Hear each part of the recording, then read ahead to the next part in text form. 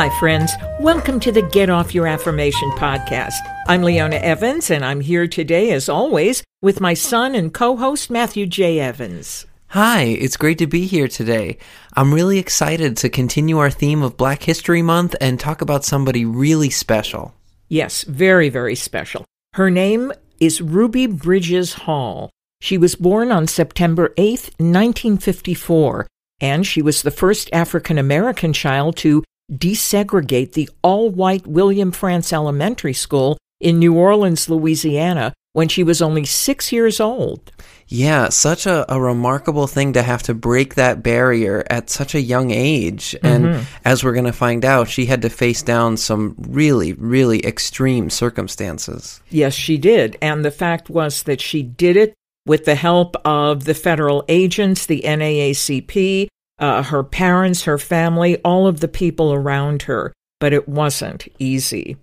Now, the year Ruby was born, 1954, was the same year as the famous Brown versus Board of Education decision, which declared the process of segregating black children from white children as unconstitutional. But even though the Brown versus Board of Education decision was finalized in 1954, Southern states strongly resisted the decision. Many white people didn't want the schools to be integrated, and even though it was written into law that they must integrate, the state governments were not making an effort to enforce the new laws. That's really interesting. You know, we see that a lot, even today, when a new law is passed, when something really groundbreaking is enacted, there is resistance at the state level, at the local level. And that really, you know, we think about these big political movements, the civil rights movement, getting the Voting Rights Act passed, you know, big things at the federal level that make a huge difference. But it's so important that those big ideas are supported at the local level.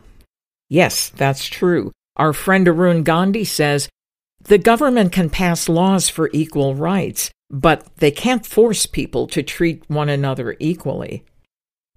Now, in 1957, Orval Faubus was the governor of Arkansas, and he encouraged violence and resistance to integration, so much so that federal troops were ordered to escort the Little Rock Nine, which was the name given to the first students, so that no harm would come to them. But things got so violent that President Eisenhower was called to intervene and make sure that integration took place. I remember first learning about this actually through music. One of my favorite composers and bass players, Charles Mingus, wrote a song called Fables of Faubus, where he kind of talks about this, and the point of the song is to kind of mock him and to promote the ideas of integration and to almost make fun of the racism and prejudice in the face of how violent it was. Yes, that's a very powerful number, Fables of Faubus. And I think on YouTube there's a recording of you doing that somewhere, do you think? There is. There's a recording of me doing it. There's some very cool live versions of Mingus himself doing it. It's great. It's a great song. It is. It's complex and it's mesmerizing. It really is. In 1960, 3 years after the Little Rock Nine incident, the school board in New Orleans, where Ruby Bridges lived, administered an entrance exam to students at her school with the intention of keeping black children out of white schools. The school board was so confident that only white students could pass that test. But in early 1960, Ruby Bridges was one of 6 black children in New Orleans to pass the test, which determined whether they could go to the all-white William Frantz Elementary School. Now, Ruby Bridges ended up being the only student who would go. There was a lot of resistance, a lot of fear around attending an all-white school for the first time. I could imagine. I mean, after seeing what was happening around the country, like we just said in Arkansas, I wouldn't want to send my 6-year-old child, so young, oh my gosh, so vulnerable. It's a terrible feeling of sending them just to get beat up or worse. Yes, it was a very, very difficult decision that her parents had to make.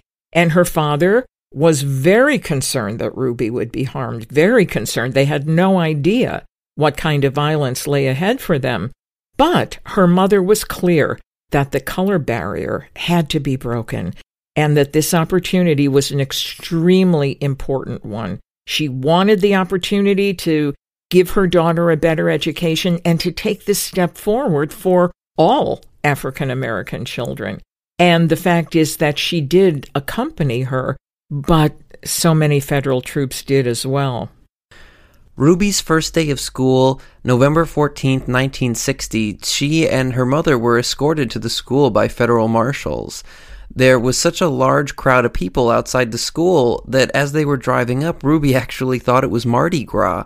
But these people were throwing things and shouting hate speech and had to be kept back by police and barriers. The marshals told Ruby to keep calm and to keep her eyes forward, not to look back. They all later shared that she showed a great deal of courage. She never cried. She just marched along like a little soldier, and we were all very proud of her. That's incredible to not only have to go to a school surrounded by guards, but to have that courage to not give them that satisfaction, even though they were shouting her name, they were shouting all kinds of horrible things at her. To keep that resolve is incredible.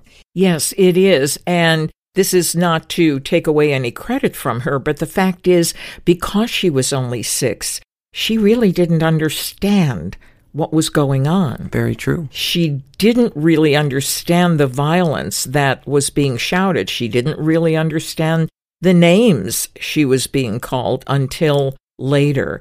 And so, in a way, this was helpful that she was not aware, because it kept her grounded, because she did end up having some emotional challenges when she did find out. So this was almost a blessing.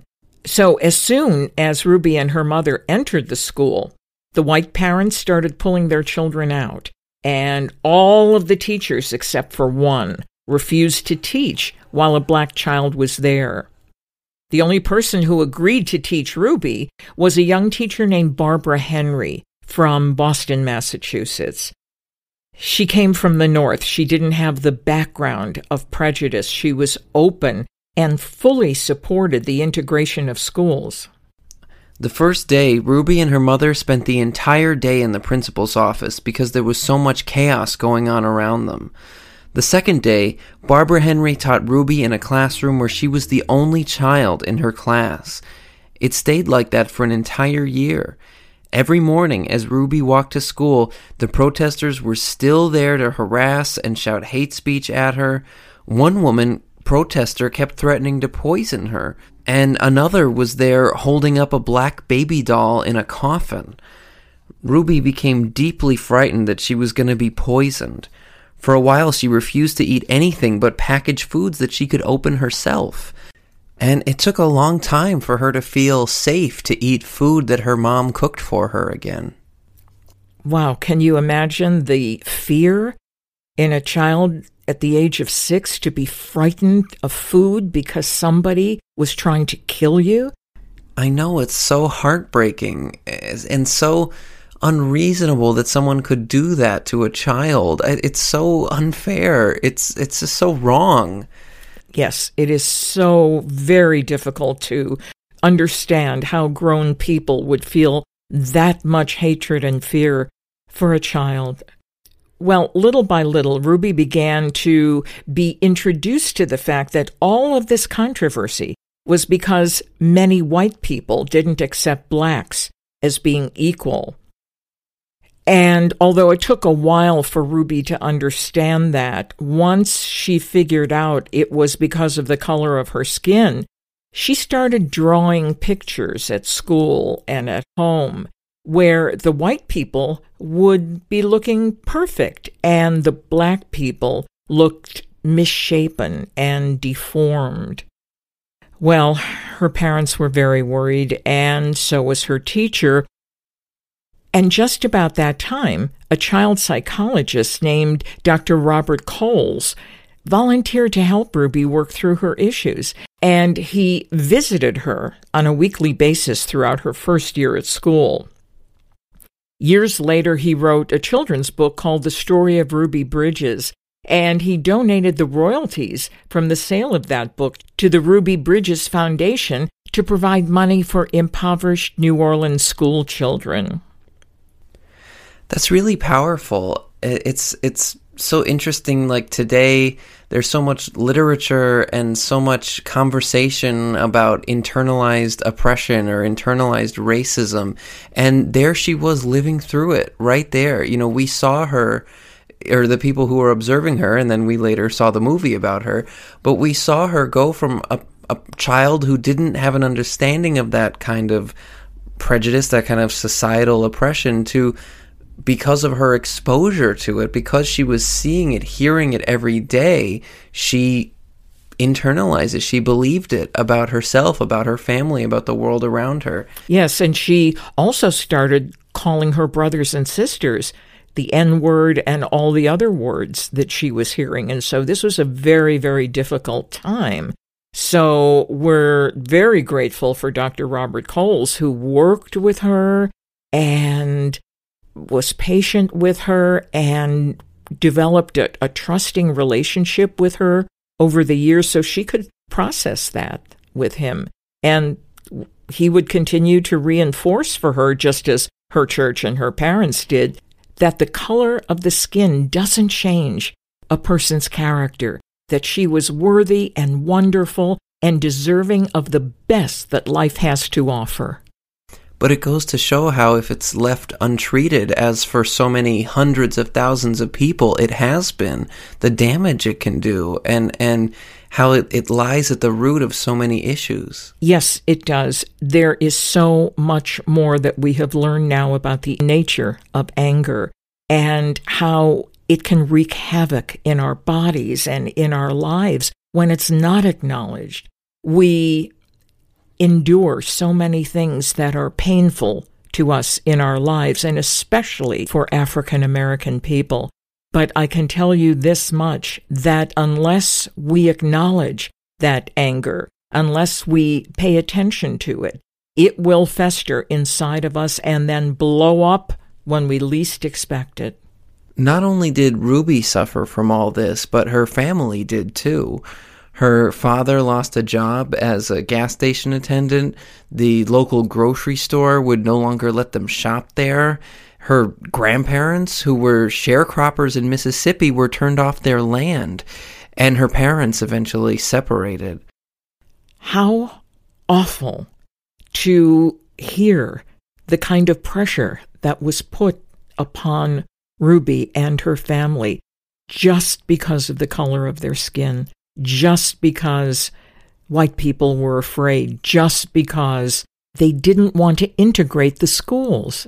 Yeah, and it's so heartbreaking how punitive the reaction was. You know, not only targeting her, but going after the whole family. It's all, I mean, even out of state, you know, that animosity. Obviously, this was a huge story nationwide. People heard about it.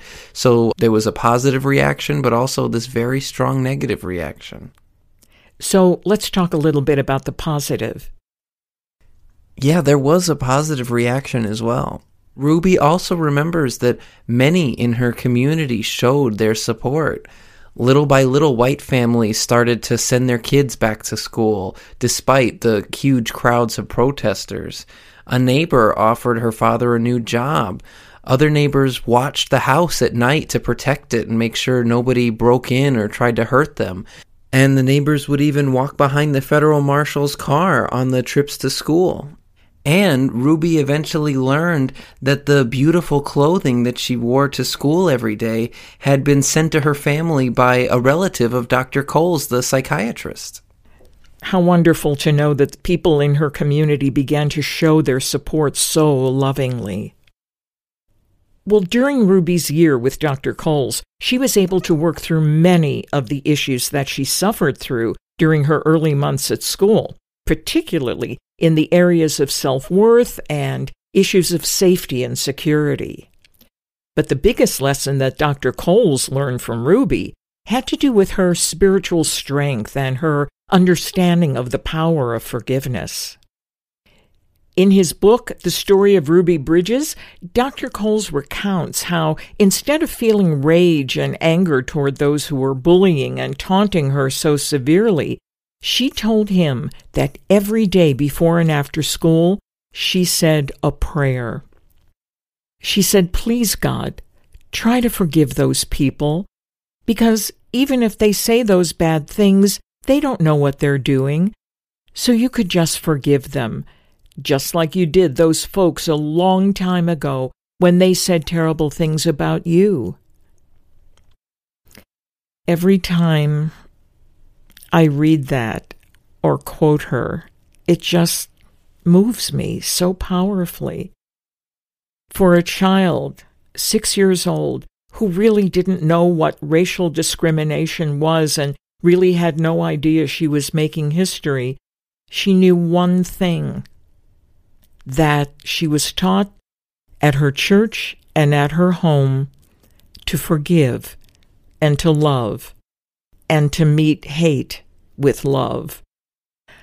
And that is so moving to me. That's one of the most powerful stories I have ever heard about the power of love and the sophisticated level of spiritual awareness that can be within a child. Remarkable. It really is. It's so easy to assume that a person would respond with anger, that when you're met with so much hatred and you're met with so much resistance that you just want to resist back. And I think for a lot of people that is the default reaction. But to see that in her, as you said, to see that in such a young child, to handle that with such grace, to always return to that prayer is so moving. Well, Ruby continued attending William Frantz Elementary School until it was time for her to go to high school.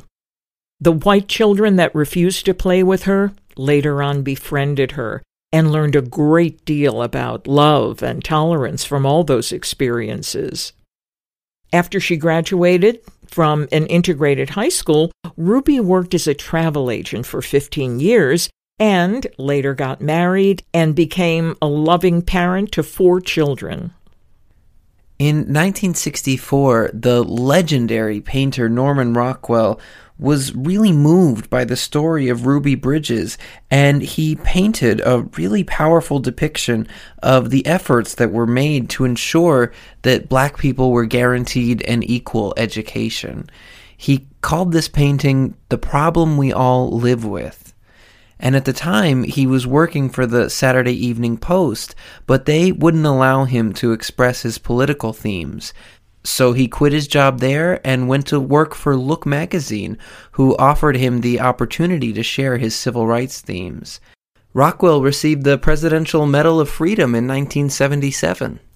I love that story because Norman Rockwell, he was a national institution. He did his covers on the Saturday Evening Post for years.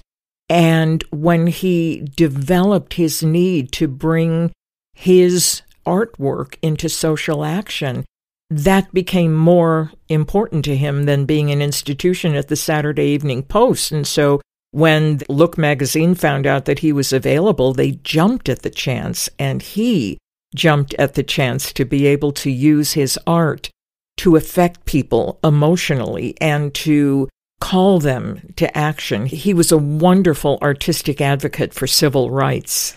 And it's so interesting for him to be the artist to do it because his work was so associated with Americana, with American life. So for that suddenly to include these issues of civil rights is a major game changer for how Americans all over the country could see themselves. Yes, very, very powerful. Well, in 1998, Ruby was the subject of a made-for-TV movie, which was seen on The Wonderful World of Disney, called Ruby Bridges, which was very well done, extremely powerful film. The film is on Disney Plus, if any of you want to view it. It's really, really excellent. In 1999, Ruby developed the Ruby Bridges Foundation to promote the values of tolerance, respect, and appreciation of all differences. She says racism is a grown-up disease, and we must stop using our children to spread it. In November 2007, the Children's Museum of Indianapolis unveiled a permanent exhibit documenting her life, along with Anne Frank and Ryan White. The exhibit is called The Power of Children, Making a Difference. Now, in 2011, Ruby Bridges met with President Obama at the White House. He had requested that the problem we all live with be on exhibition at the White House to commemorate the 50-year anniversary of integrated schools in New Orleans. He told Ruby, "I think it's fair to say that if it hadn't been for you, I might not be here and we wouldn't be looking at this together." Isn't that beautiful? It is. If we were on TV, I would show you a lovely picture, but go ahead and look it up. Google President Obama and Ruby Bridges at the White House. It's a beautifully framed photo, and it just is an emotional experience to take a look at it, to really see how much progress has been made. And it started with a 6-year-old. To see how within someone's lifetime we went from segregated schools to an integrated White House, so to speak. It's really quite incredible. It is incredible, and we need to honor that, and we still need to honor the fact that there's a long way to go. Both those things are true. Definitely. There is still a lot of progress that needs to be made. Ruby was awarded the Presidential Citizens Medal by President Bill Clinton. She was also honored as a hero against racism at the 12th Annual Anti-Defamation League Concert Against Hate, and 2 elementary schools are named after her. She's written 2 books, Through My Eyes, and another published in 2020 called This Is Your Time. She's also the subject of a classic children's book published by Scholastics called Ruby Bridges Goes to School, a must-read for every child, I think, over the age of 5, 6. Yeah, right at that age that she was when she entered school. How perfect that the journey comes full circle. Absolutely. And so, I respectfully challenge all of you to get off your affirmation and be the change you want to see in the world.